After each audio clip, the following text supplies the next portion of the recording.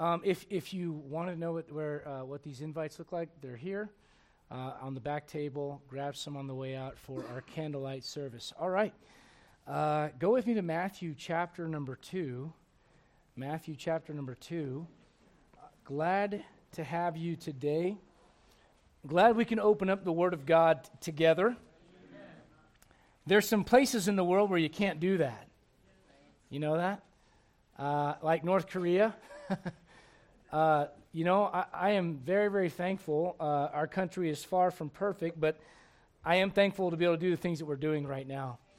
Matthew chapter number 2, Matthew 2, and I'm going to ask you to stand with me if you would. I'm going to read a couple verses here, Matthew chapter number 2, and Miss Lori, behave. I don't know why you brought trouble this way, man. What is that all about? But Matthew chapter 2, all joking aside, it is a blessing to see you upright and moving like you are. Amen. We prayed for that for a long time.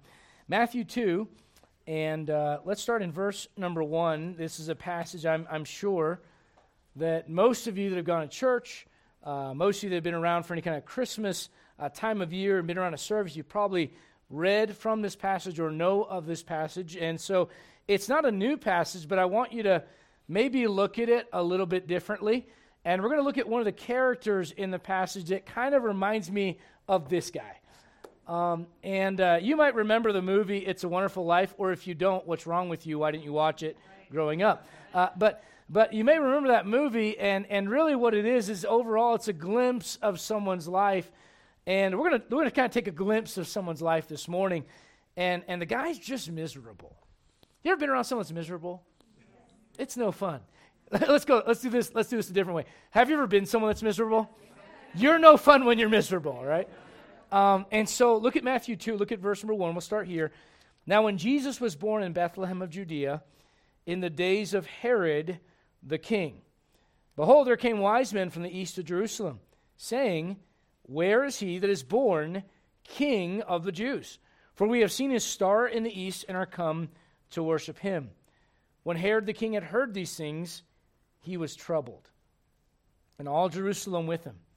When he had gathered all the chief priests and scribes of the people together, he demanded of them where Christ should be born. I don't know about you. I don't like people that demand things. All right? They're just miserable people. This is Herod. And they said unto him, in Bethlehem of Judea, for thus it is written by the prophet, and thou, Bethlehem, in the land of Judah. Now he's quoting, the prophets are quoting the scripture. This is from Micah. Art not the least among the princes of Judah, for out of thee, out of Bethlehem, shall come a governor that shall rule my people Israel. Then Herod, when he had privily called the wise men, that means privately called them, inquired of them diligently what time the star appeared. And he sent them to Bethlehem and said, go and search diligently for the young child, and when ye have found him, bring me word again that I may come and worship him also. When they heard when they had heard the king, they departed, and lo, the star which they saw in the east went before them till it came and stood over where the young child was. When they saw the star, they rejoiced with exceeding great joy. I want you to notice the wise men's response in verse number 10. And I recognize there's a lot of folklore, legend that is, here's a big word, extra canonical. You see, what does that mean? That doesn't come from the Bible, that people make up about this story. And I get all that. But let's stick to the story. And what you've got is you've got some wise men. It doesn't say how many, at least 2, right? Because it's plural. And so here these men are, and they're rejoicing in verse 10. Now look at verse 16. To contrast that, look at the response from Herod. Then Herod, when he saw that he was mocked of the wise men, was exceeding wroth. So one group's happy and they're excited and they're rejoicing, and one guy's angry. And sent forth and slew all the children that were in Bethlehem and in all the coasts thereof from 2 years old and under, according to the time which he had diligently inquired of the wise men. Then was fulfilled that which was spoken by Jeremy the prophet, saying, in Ramah was there a voice heard, lamentation and weeping, and great mourning, Rachel weeping for her children, and would not be comforted because they are not. I want to subscribe to you before we go to the Lord in prayer this morning that you are going to fulfill Scripture in some way. Your life will fulfill. The wise men fulfilled Scripture and they rejoiced. Herod fulfilled Scripture and he was miserable. And I want to give you some things to look at Herod's life that I pray will help you avoid making the same mistakes. Let's go to the Lord in prayer. Brother Eric, it's good to have you. I know you and your wife are doing shifts today because the kids aren't doing so well. I appreciate seeing people do that. You know, they don't have to do that. I'm sorry, I don't mean to pick on you, but his wife taught Sunday school. He had the kids in the car, you know, and then he comes in to lead music, and she goes, and that's a blessing when people go the extra mile to take care of responsibilities. I appreciate that. Brother Eric, if you take us to the Lord in prayer. Our Heavenly Father, thank you for this season, for when we celebrate the birth of Jesus. Lord, it's so meaningful to us because of his life, his death, resurrection, and the salvation you give through him. Lord, thank you for it. Thank you for the message we're going to hear right now. Lord, please give our pastor power to preach your word. Open our hearts that we will receive it. Lord, if anybody here doesn't know Jesus as their Savior, I pray that today the gospel will find a place in their heart. Yep. Believe this wonderful, wonderful, wonderful story. Lord, teach us what you want us to do today. In Jesus' name. Amen. Amen. Be seated. I would just kind of call your attention to the fact that sometimes people can be in the exact same place, and one person can get a blessing and be excited and rejoice, and another person's miserable. Listen, I've watched this even at church where I see someone come in and, you know, one person's kind of on the edge of their seat and like, yeah, that's in there? That's great. That's awesome. Never saw that. And they're excited. And then I see someone else and they're kind of like, you know, they're looking at the clock, you know, looking at me like, when are you going to be done? You know, and they kind of got that bless me if you can look on their face. And you look at it, you go, well, how is that possible? In the same room, people hearing the same book, preaching from the Word of God. One person's response is joy and excitement, and another person's response is misery. How does that happen? I'm going to tell you, it's not always the environment, and it's not always the condition. It's something inside of you. You ever looked at a family and two kids raised in the same home? And one kid walks away and goes, my life was hard. My dad didn't kill me. You know, this happened and that happened. You know, and then just talk about everything that was negative in their life. And then another kid's like, man, I remember Christmas. I remember growing up. It was awesome. I had a great childhood. My parents loved me. You're like, wait, are you guys from the same house? Are you guys like half? No. We're full brothers raised in the same house. How do you have that different of a perspective? How about this? How about Cain and Abel? Guys, talk about dysfunctional families. Here's a family that had no, like, bad heritage. There was nothing like, it wasn't like, I come from, you know, my grandpa was a drunk, and his grandpa was a drunk, and his grandpa was a drunk, and therefore I'm a drunk. Cain could not claim that. You understand? It was like Adam and Eve, and now there's us, right? And so listen to me, there was no bad crowd to fall into. There is no bad crowd at that point. It's just like them, right? Their family.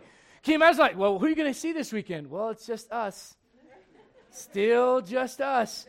Mom, you want to pump out some more babies? You know, it's still just, I mean, there they are, their family. And here you got Cain and Abel from the same family, same exact home. And what does Abel do? Abel brings a sacrifice to God. He enjoys worshiping God. And then Cain gets upset and he's wroth and he kills his brother. What in the world? You talk about dysfunction.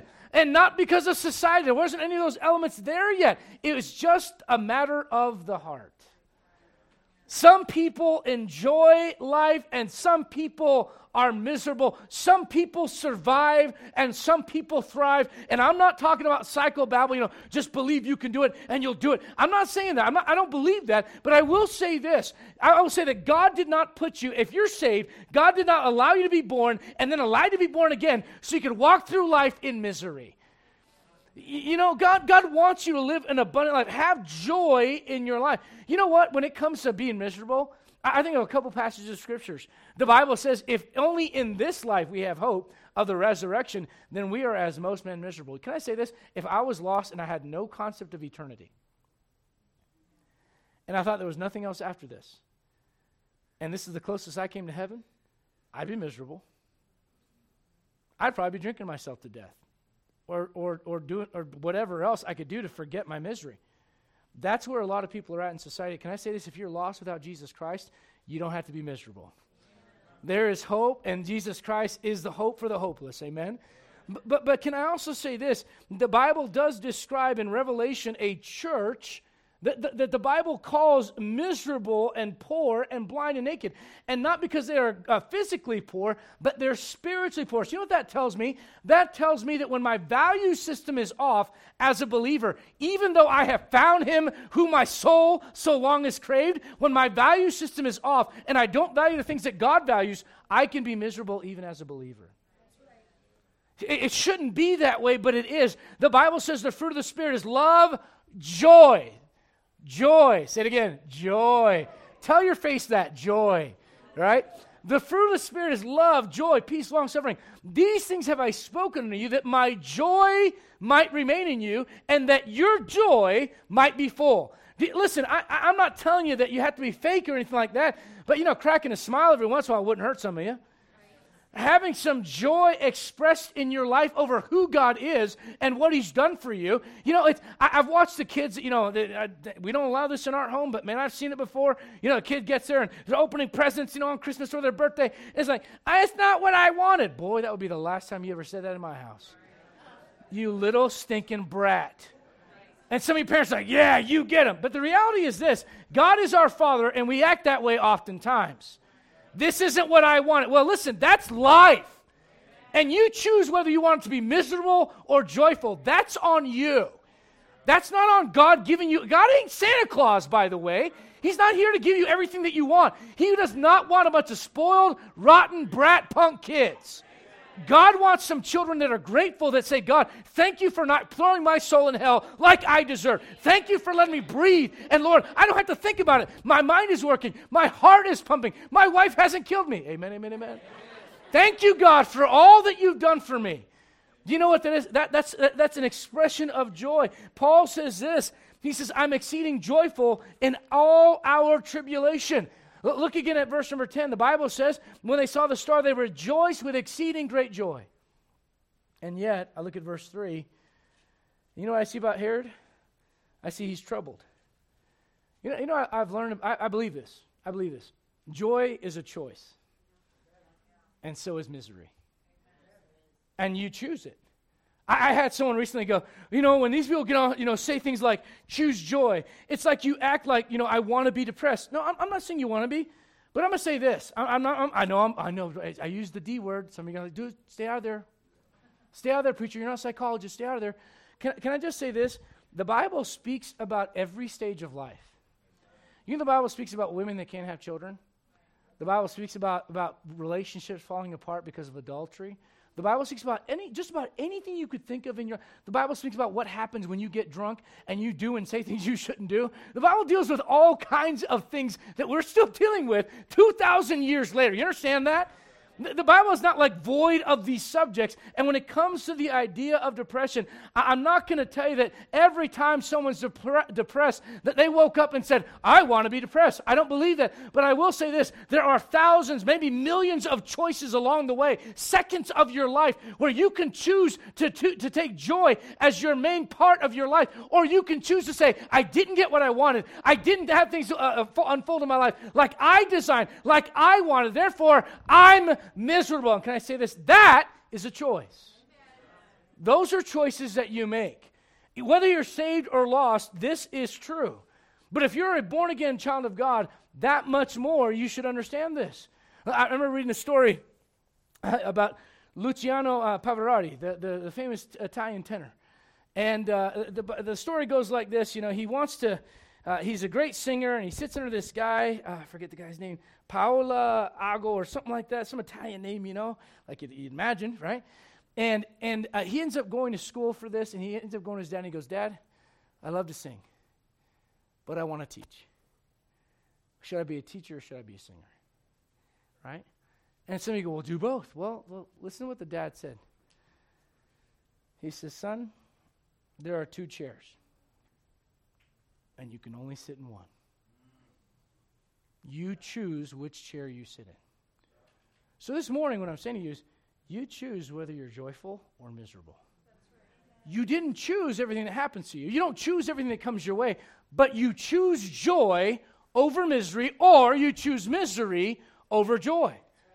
And this is not a concept that is void in the Bible. You see it over and over and over. I read this. Everything in your life is a reflection of choice you have made. If you want a different result, make a different choice. That's just a reality. Be miserable or motivate yourself. Whatever has to be done, it's always your choice. These are matters of choices. And Herod, I believe because of who he thought he was, in spite of who God is, Herod says to himself, I'm the king. I design my life. I decide what's going to happen. I decide if there's another king. And he was miserable because of what took place. Here you have the Christmas story, if you will, and it's a time of rejoicing. Can I say this? Mary and Joseph rejoice. The wise men rejoice. The shepherds rejoice in Luke chapter 2. And here this guy had a chance to rejoice as well. Now, some of you might be going, well, didn't the Bible say that this had to happen in the book of Jeremiah about, the slaying of the children? Someone had to fulfill that prophecy. 1,000% yes. Herod chose it to be him. Are you hearing what I'm saying? Herod chose it to be him by how he responded to the circumstances of life. You are going to validate Scripture one way or another, either on the side of joy or on the side of misery, but you're going to prove it to be true. And the difference between those two extremes, those polar extremes, if you will, of joy and misery, the difference is what you choose. Now, let me give you some things. If you want to know what it's like to live a miserable life, can I give you just some things to consider this morning? Number one, it's a miserable life because it's a self-absorbed life. Look at verse number 3. You want to be miserable? Think about you all the time. I'm being honest with you. You know why? When most people get miserable and depressed, it's because, what do they think of me? Well, how do I look? What am I going to say? But me, I, self. Herod in verse 3, the Bible says that he was troubled. Why would you be troubled? Because it's supposed to be about me. Who's this other king showing up? There should be no other king. I am the designer. I am the one that designs how this goes in my life. There should be nobody else imposing their will on me. Now I'm miserable because it should all be about me. Can I say this? Jesus Christ points to us a very different way of living. He points to us a way of joy. And it doesn't come by you thinking about you. I read this. I think this is outstanding. About a man that collected some data to suggest that we have seen a broad shift from a culture of humility to the culture of what you might call the big me. From a culture that encouraged people to think humbly of themselves to a culture that encouraged people to see themselves as the center of the universe. From 1948 to 1954, they did a study among 10,000 adolescents, that's kids about this age over here, whether they consider themselves to be a very important person or not. At that point in time in our history, 12% said yes. 12%. In 1989, not last year, like 30-some years ago, they did this again. And you know what they found out? 80% of young men said, yeah, I'm important. And 77% of young women said, yeah, I'm absolutely. They said things like, they should write a book about me. This is an actual study. These are the things that they said. They said, I'm an extraordinary person. I like to look at my body. You know what that is? That is self-absorbing. It's all about you. You want to be miserable in life? Think about you. Walk into church and go, no one shook my hand. Why don't you shake somebody else's hand? Well, I've been here for 3 months, and no one's... If you've been here for 3 months, how could you avoid saying hi to someone for 3 months? Whose fault is that? It's not their fault. Why don't you get up and do it yourself? Well, they should come to me. There's a problem, King Herod. I'm the center of the universe. You come talk to me. Listen, let me tell you something right now. If that's the attitude of a believer, you are going to miss out on what God wants for your life. And you will stay miserable because you think it's all about you. And when things happen at church, listen, we might move our church, and if the Lord blesses this thing happens, and we move, 10 minutes north, some people go, well, did they not think about me? I'm on the south side of town. Sorry, we got people that live 2 hours away north from us. I gave them 10 minutes closer. You're welcome. You understand what I'm talking about, though? When these things happen, and you see the human nature come out in a way where, man, the real issue is I'm miserable because I'm thinking about me. Can I tell you about a man in the Bible named Saul? He was very humble in his beginning. Matter of fact, when God anointed him to be king, the prophets told him, you're going to be the king. And you know what he didn't do? He didn't go blab about it. He didn't go on Facebook. He didn't go on TikTok and dance about it. He didn't go on on, Be Real and take a picture of himself and put, whatever. He didn't go on Instagram. He didn't go on. He just said, okay, that's what God wants for me. That's what God wants for me. Then his uncle asked him, hey, what was that prophet talking to you about? Something about some donkeys that got lost. He didn't even mention it. That's where he started. A couple chapters later, they have this battle. David and Goliath. Anybody know that story? Sound familiar? Right? And so David wins, and Goliath dies, and David chops his head off. And then later on in that chapter, the women come out. Saul has slain his thousands, but David is 10,000s. Saul has slain his thousands, and David is 10,000s. So, and they got the cheers out, they got the pom-poms and everything, and they're doing flips. And Saul's out there going, wait a minute. If I hear that correctly, it sounds to me like you're giving him more attention than me. You understand? And you know what Saul does? Saul goes, you know what? I want to kill that guy. For what? For fighting a battle you told him to fight? And now you're angry at him? You say, what is that? It's someone that just cannot, they went from being humble to, it should be about me. And later on, listen, it blows my mind away. Saul almost kills his own son. You know why? Because if I'm not avenged of my enemies, nobody's going to eat. So Jonathan's starving. He dips his stick in the ground, grabs some honey, eats it, and goes, man, I feel like I'm awake again. You ever fasted before? Anybody ever fasted here?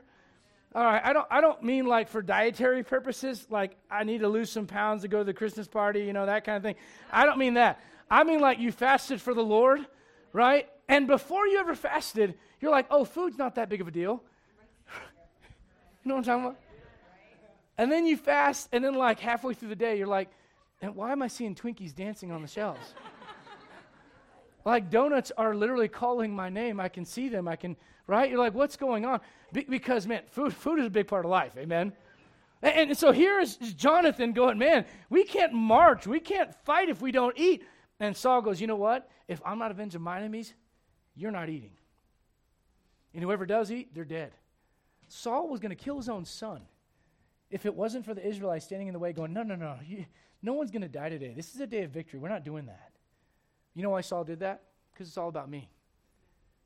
And if you die, you die. One time, Saul's chasing David, trying to kill an innocent man. You know what Saul says? This is great. I love you. I love this. That all of you have conspired against me, and there is none that showeth me that my son hath made a league with the son of Jesse, and there is none of you that is sorry for me. Everybody go, oh. No one's sorry for me?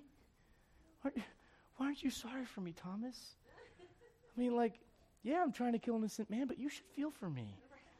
Do you know how I was raised? You know what I went through? You know the trauma in my life? You should feel sorry for me. Parents, by the way, that's the worst way to raise your child. Make them a self-absorbed, center of the universe brat. And then they come to church, and when they do wrong and they're called on it, it's like, oh, but you don't know. I know what every child's like, including my own. They're sinners. Amen? But you know what the reality is? Saul is going, you don't know what I've been through. Dude, you're trying to kill an innocent man. I don't care what you're trying to say about it. You know what the problem is with you, Saul? All you think about is you. At the end of his life, you know what he says? I have played the fool. You know what a foolish life is? A self-absorbed life. You see, joy comes from Jesus first, others second, and you last. And when you get it the other way around, it's Yaj, and nobody even knows what that means.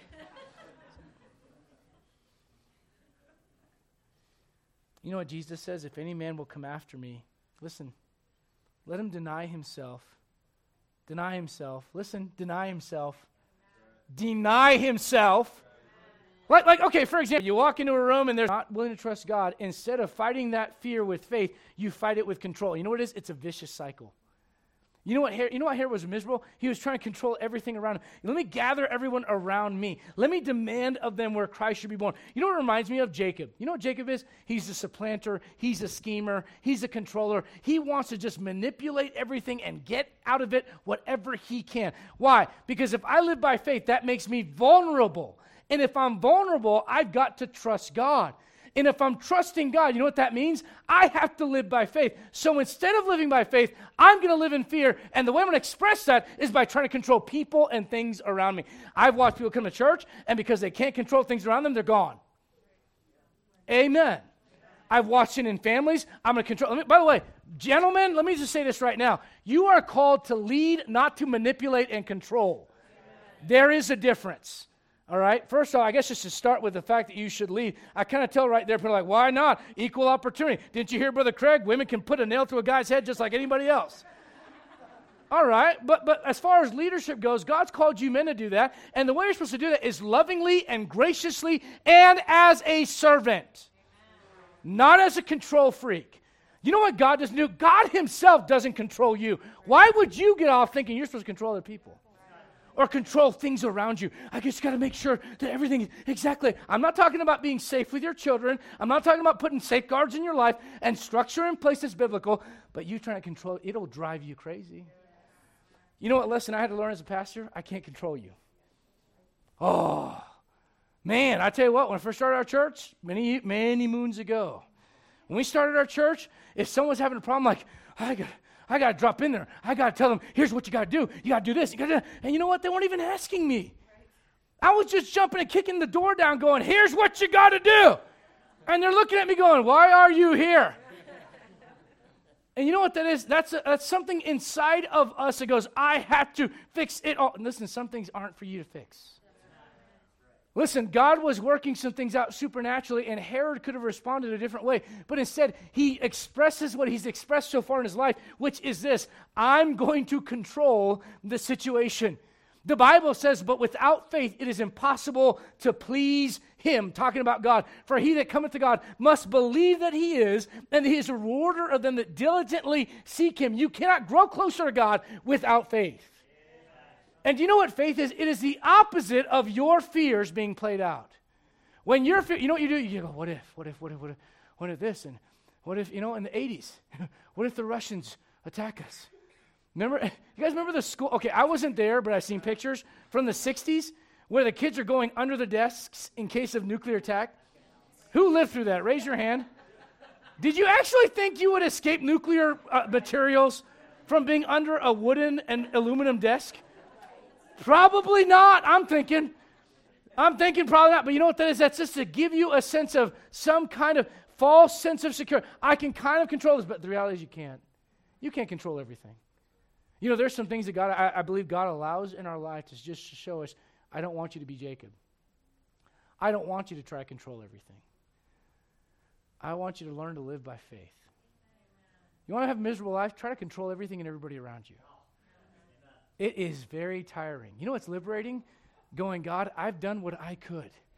You know what it says in Mark 14? Whenever that woman comes and anoints the feet of Jesus Christ, his commentary on that thing is, she hath done what she could.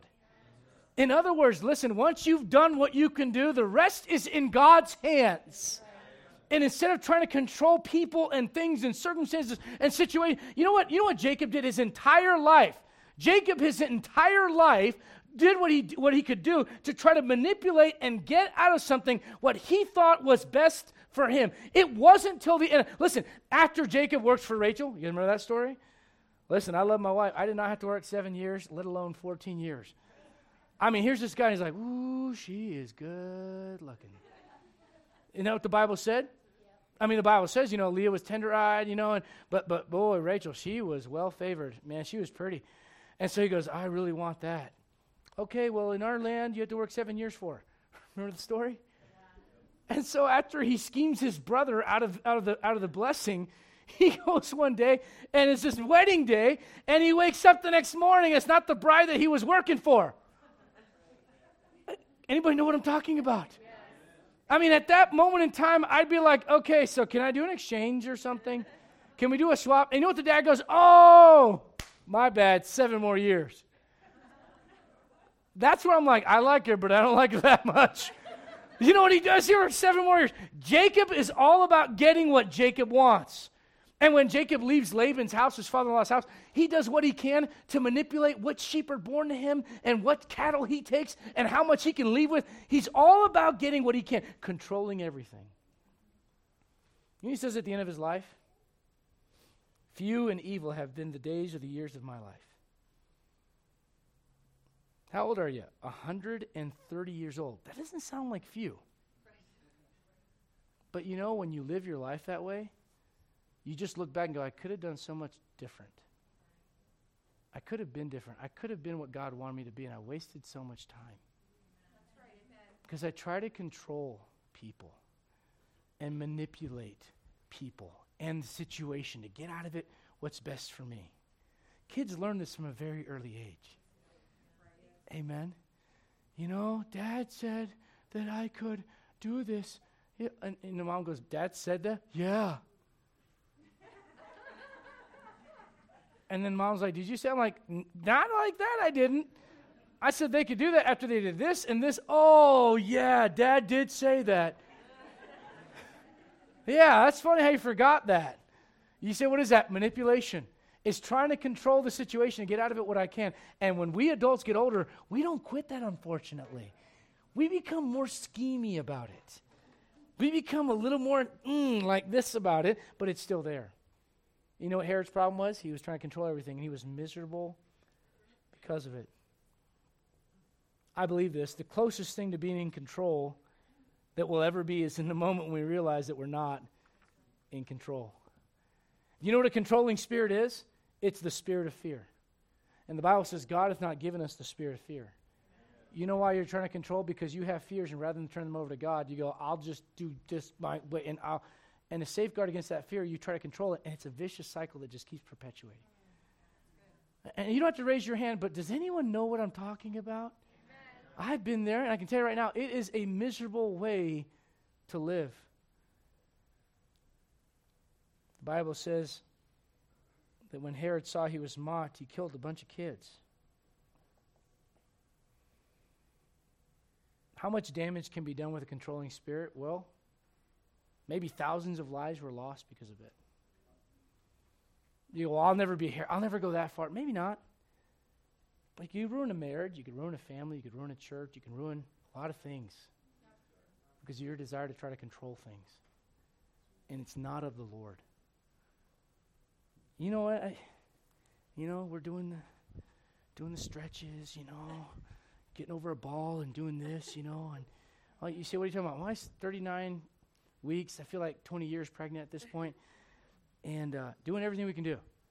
But at the end of the day, I can't coach her out of there.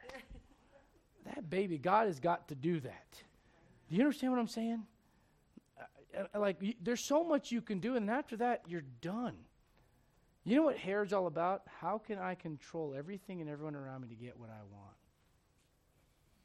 It seems to me like it's not working. It seems to me like he's miserable as a result of it. You know what my job is? Point you to the truth, make sin look ugly, show you the right way, pray for you, let you know I love you, and just try to teach you can do what's right. But I can't control you. You have to choose. And whenever I learned that, it helped me. I hope you learn that. Herod didn't learn that. Let me give you this. Look, if you would, at verse number 4 again.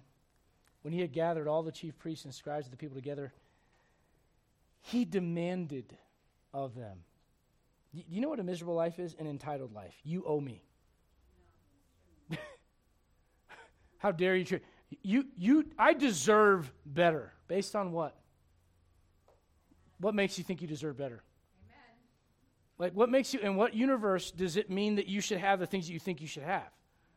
Based on what? Based on Scripture? Based on your heart? Based on your opinion?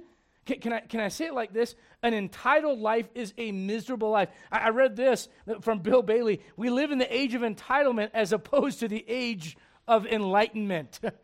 Entitlement is the inverse of gratitude. Entitlement feels that it is owed me, that you listen to me. And that's exactly where Herod was at. When David acted this way, he got a man killed.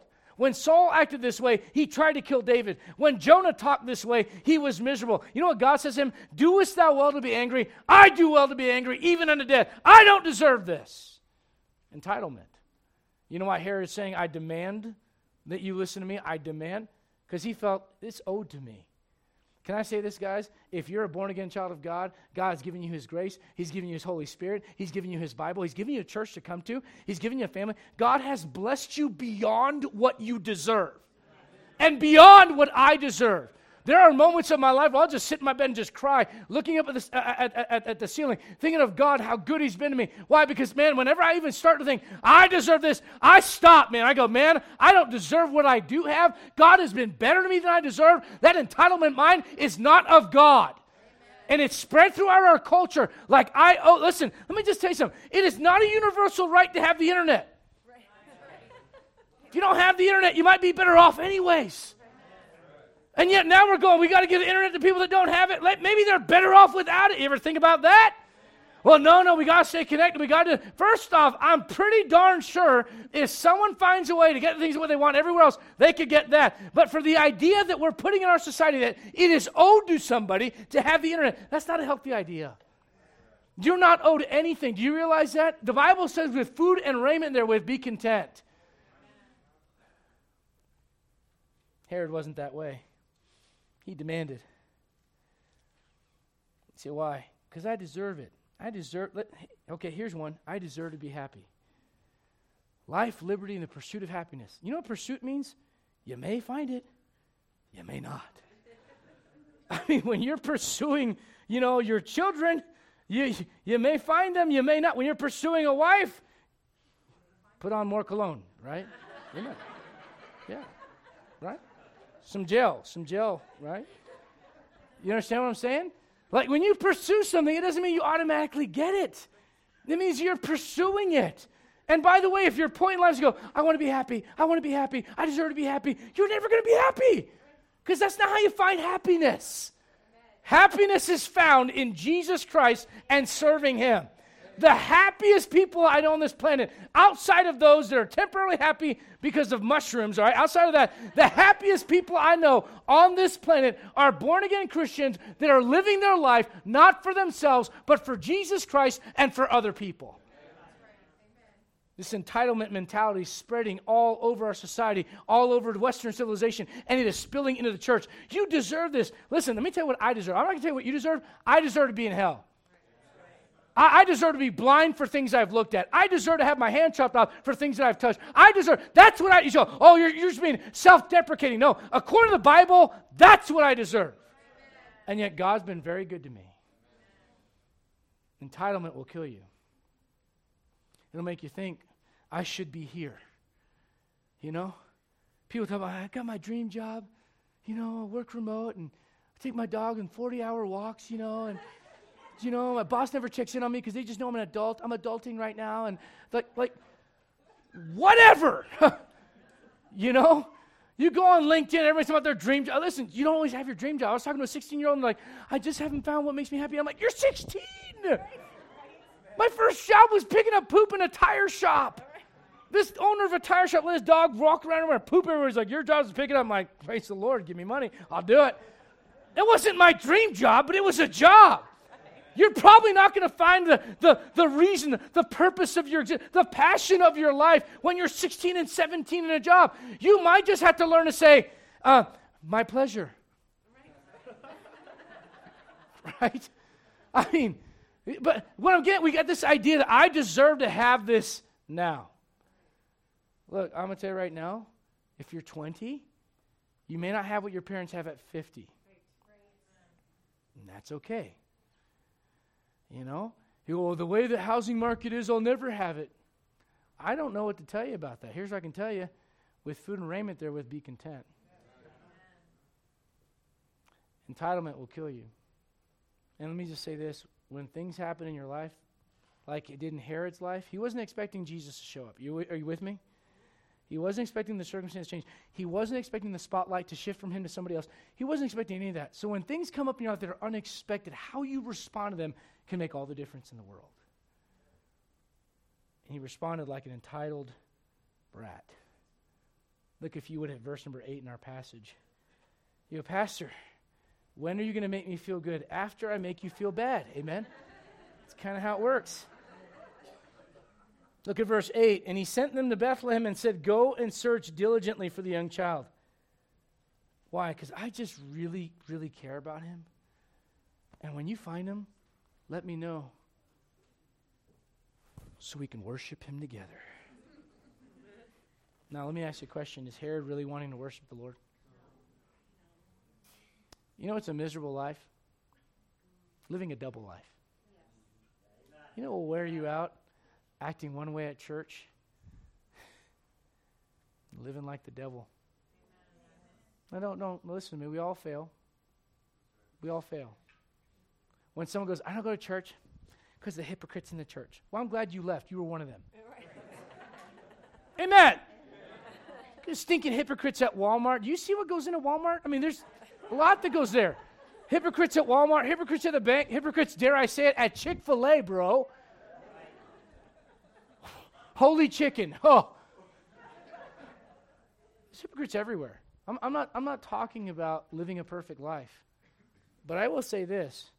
When you specifically aim to express yourself one way, and then you change who you are. Listen, God's tested me.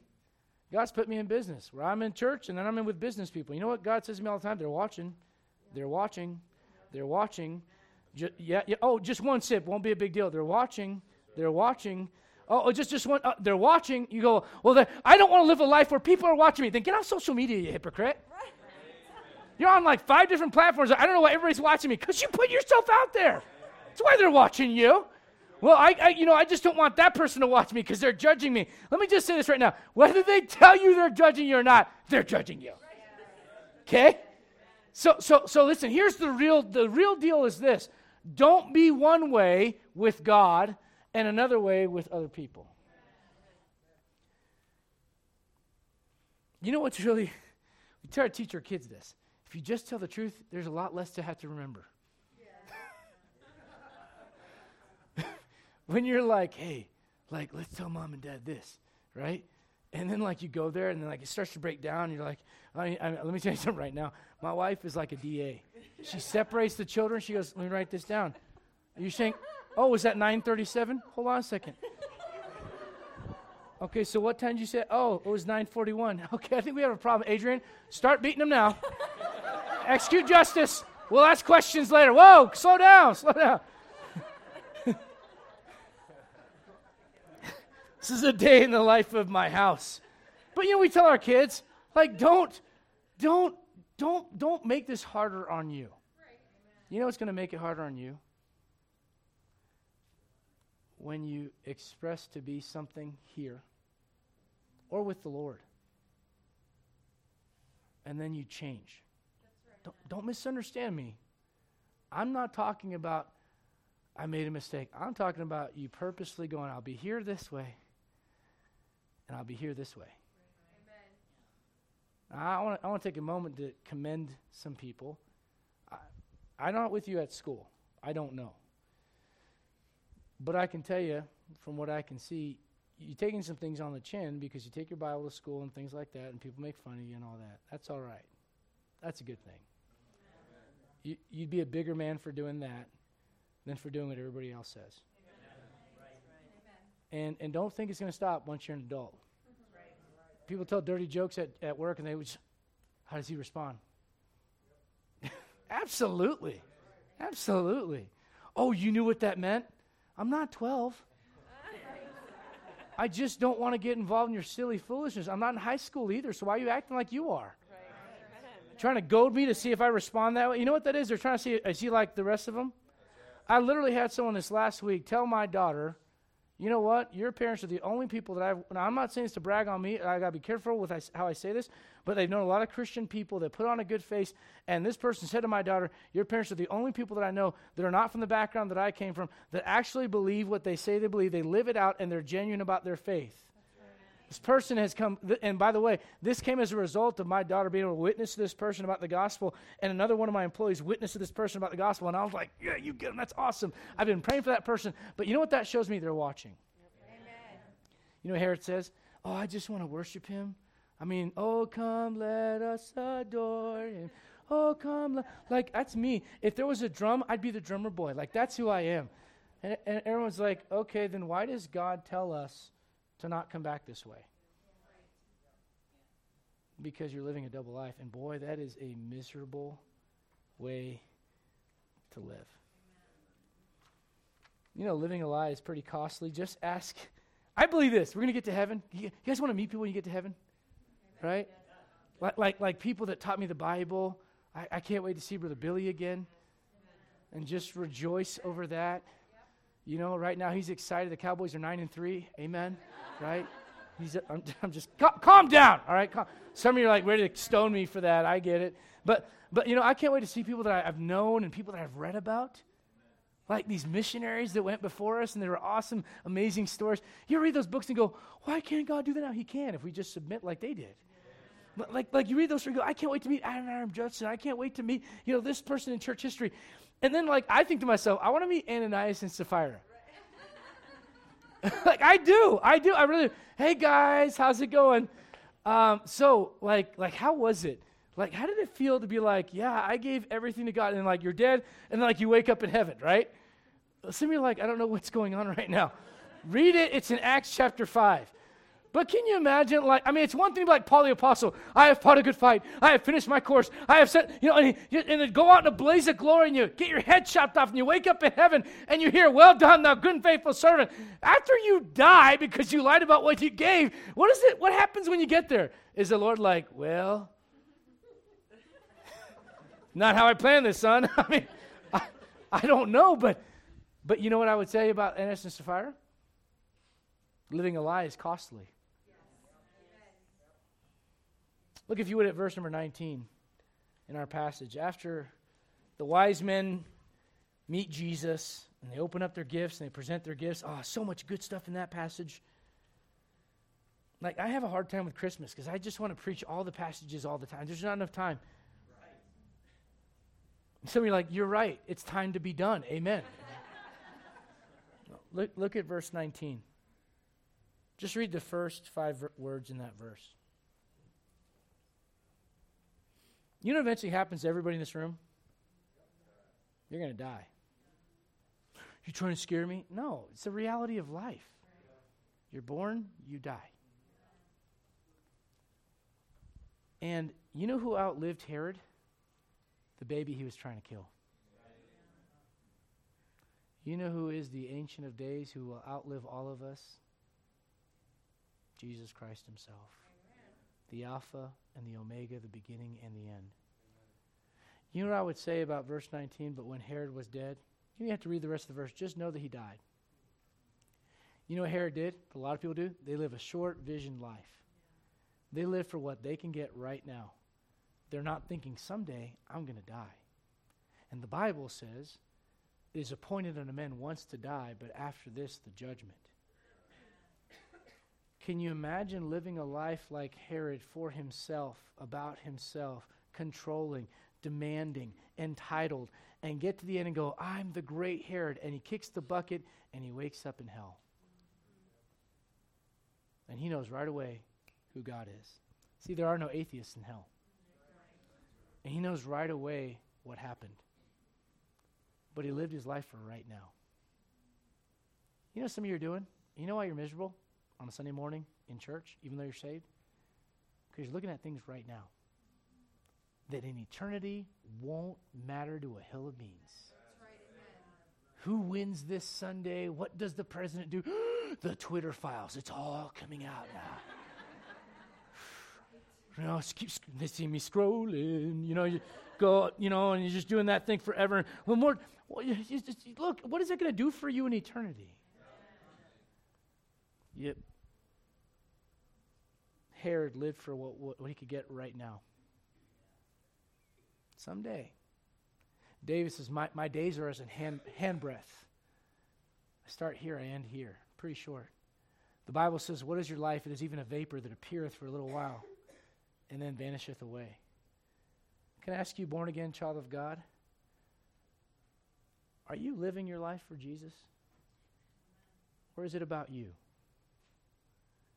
When God does things in your life, do you say, I don't deserve this? Or do you say, blessed be the name of the Lord. Naked I came into this world, naked shall I depart. All right? And in between there, we don't want you naked, okay? Come in, go out, that's it. Amen.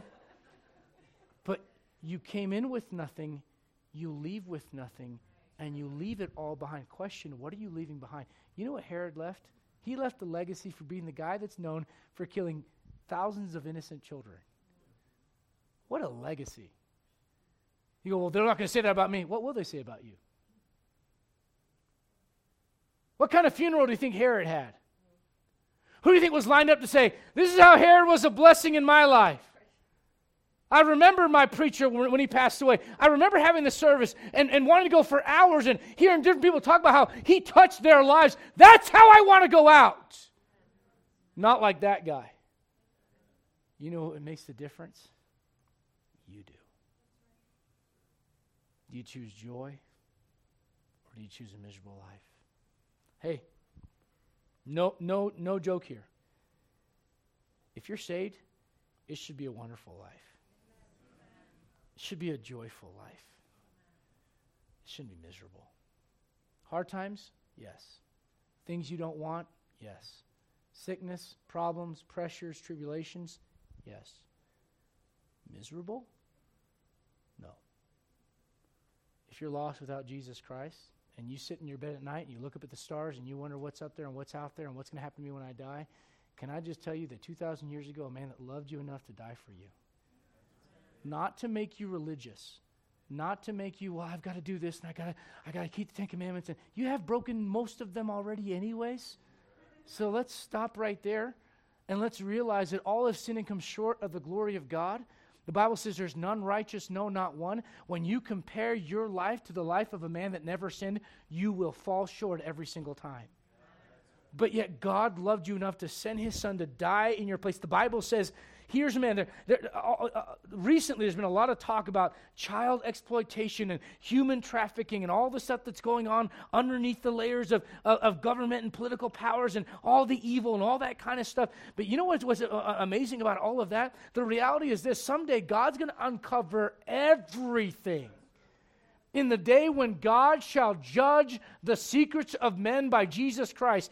And here is Jesus, the God, manifest in the flesh. And the Bible says as he hangs on that cross, he says, my God, why hast thou forsaken me? Why does he say that? Because the Bible says he didn't just bear our sin, he became our sin. My lust, my pride, my envy, my covetousness, my anger, my wrath, my pride. He became all of that. All that is wrong with humanity laid on one man. And he loved you enough to die for you and pay for your sins. If you wake up in eternity and you don't wake up in heaven, it won't be his fault. He wants you to have eternal life. And he wants you to believe on him. And when you get saved, he wants you to live an abundant life. I think some of you right now, you're fixated on the one thing that isn't right in your life. And you're staring at it. And you're missing the bigger picture. And because of that, you're kind of miserable. You know, listen, I don't mean to be hard on you. We've had Wednesday nights with like a lot less people, and the singing blows the roof off. You need to be filled with the Spirit of God. Let's all stand, every head bowed and every eye closed. Father, we come to you. We don't want to be like Herod, Lord. We want to live an abundant life. We want to leave a legacy much more like that of our Savior. Lord, we're not sinless, we know that, but God, when I think about Jesus and I think about Mary Magdalene and the other Marys, and I think about Peter and John going to the grave, and I think about Joseph of Arimathea, and I think about Nicodemus and all these people that showed up as a tribute to his death because of how he lived, Lord. It was an amazing life. Lord, we don't live every day thinking about the end, but every once in a while it's good to do that. And Lord, I just pray that rather than it being a miserable life, it'd be a joyful life. Lord, that we could experience what it's like to lead others to Jesus, that we could experience what it's like to show others the way, that we could experience what it's like to quit thinking of self and think about you and put you at the center instead of us.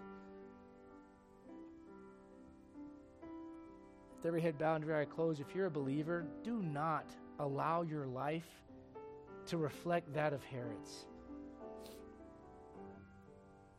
You have an opportunity with what God is doing in your life, whatever it is, to have joy, exceeding rejoicing. Doesn't mean you like everything, but you can find God in it.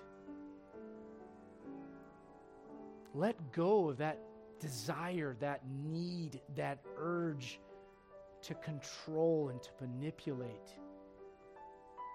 It is liberating to say, God, it's in your hands. God, it's yours. It'll do you so much good. With every head bowed and every eye closed, I want to ask a question. It's a frequently asked one here, but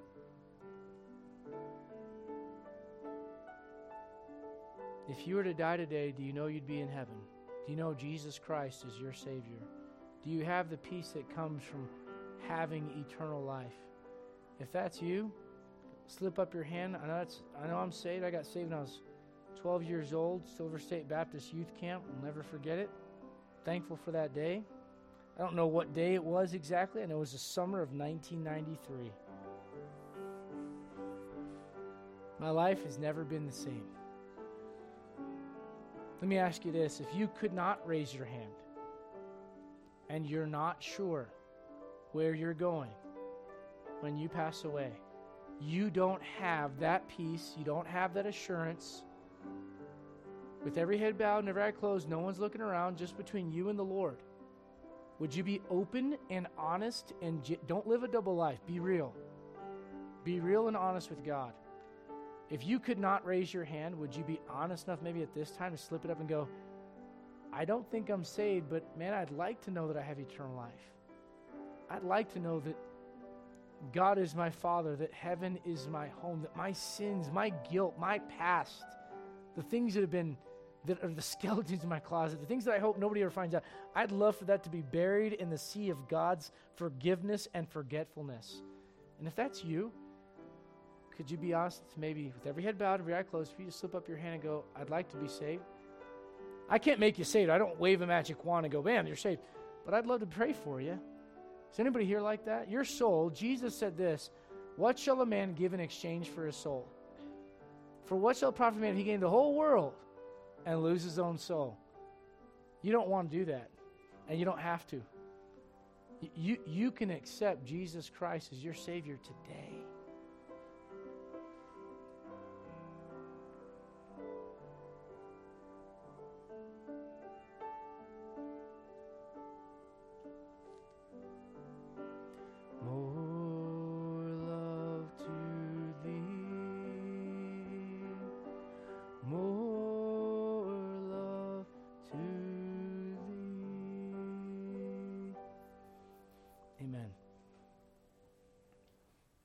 Don't live a miserable life. God didn't design you to be that way. And I cannot emphasize this enough. We are going to have trouble in this life. The Bible says man is born unto trouble as the sparks fly upward. You're not going to get away from trouble. It's not about all your problems going away. This is what I'm trying to get at. It's about you changing. You allowing God to change you from the inside out. And you can have joy. Amen? Amen. Let's close in a word of prayer. Thank you for coming today.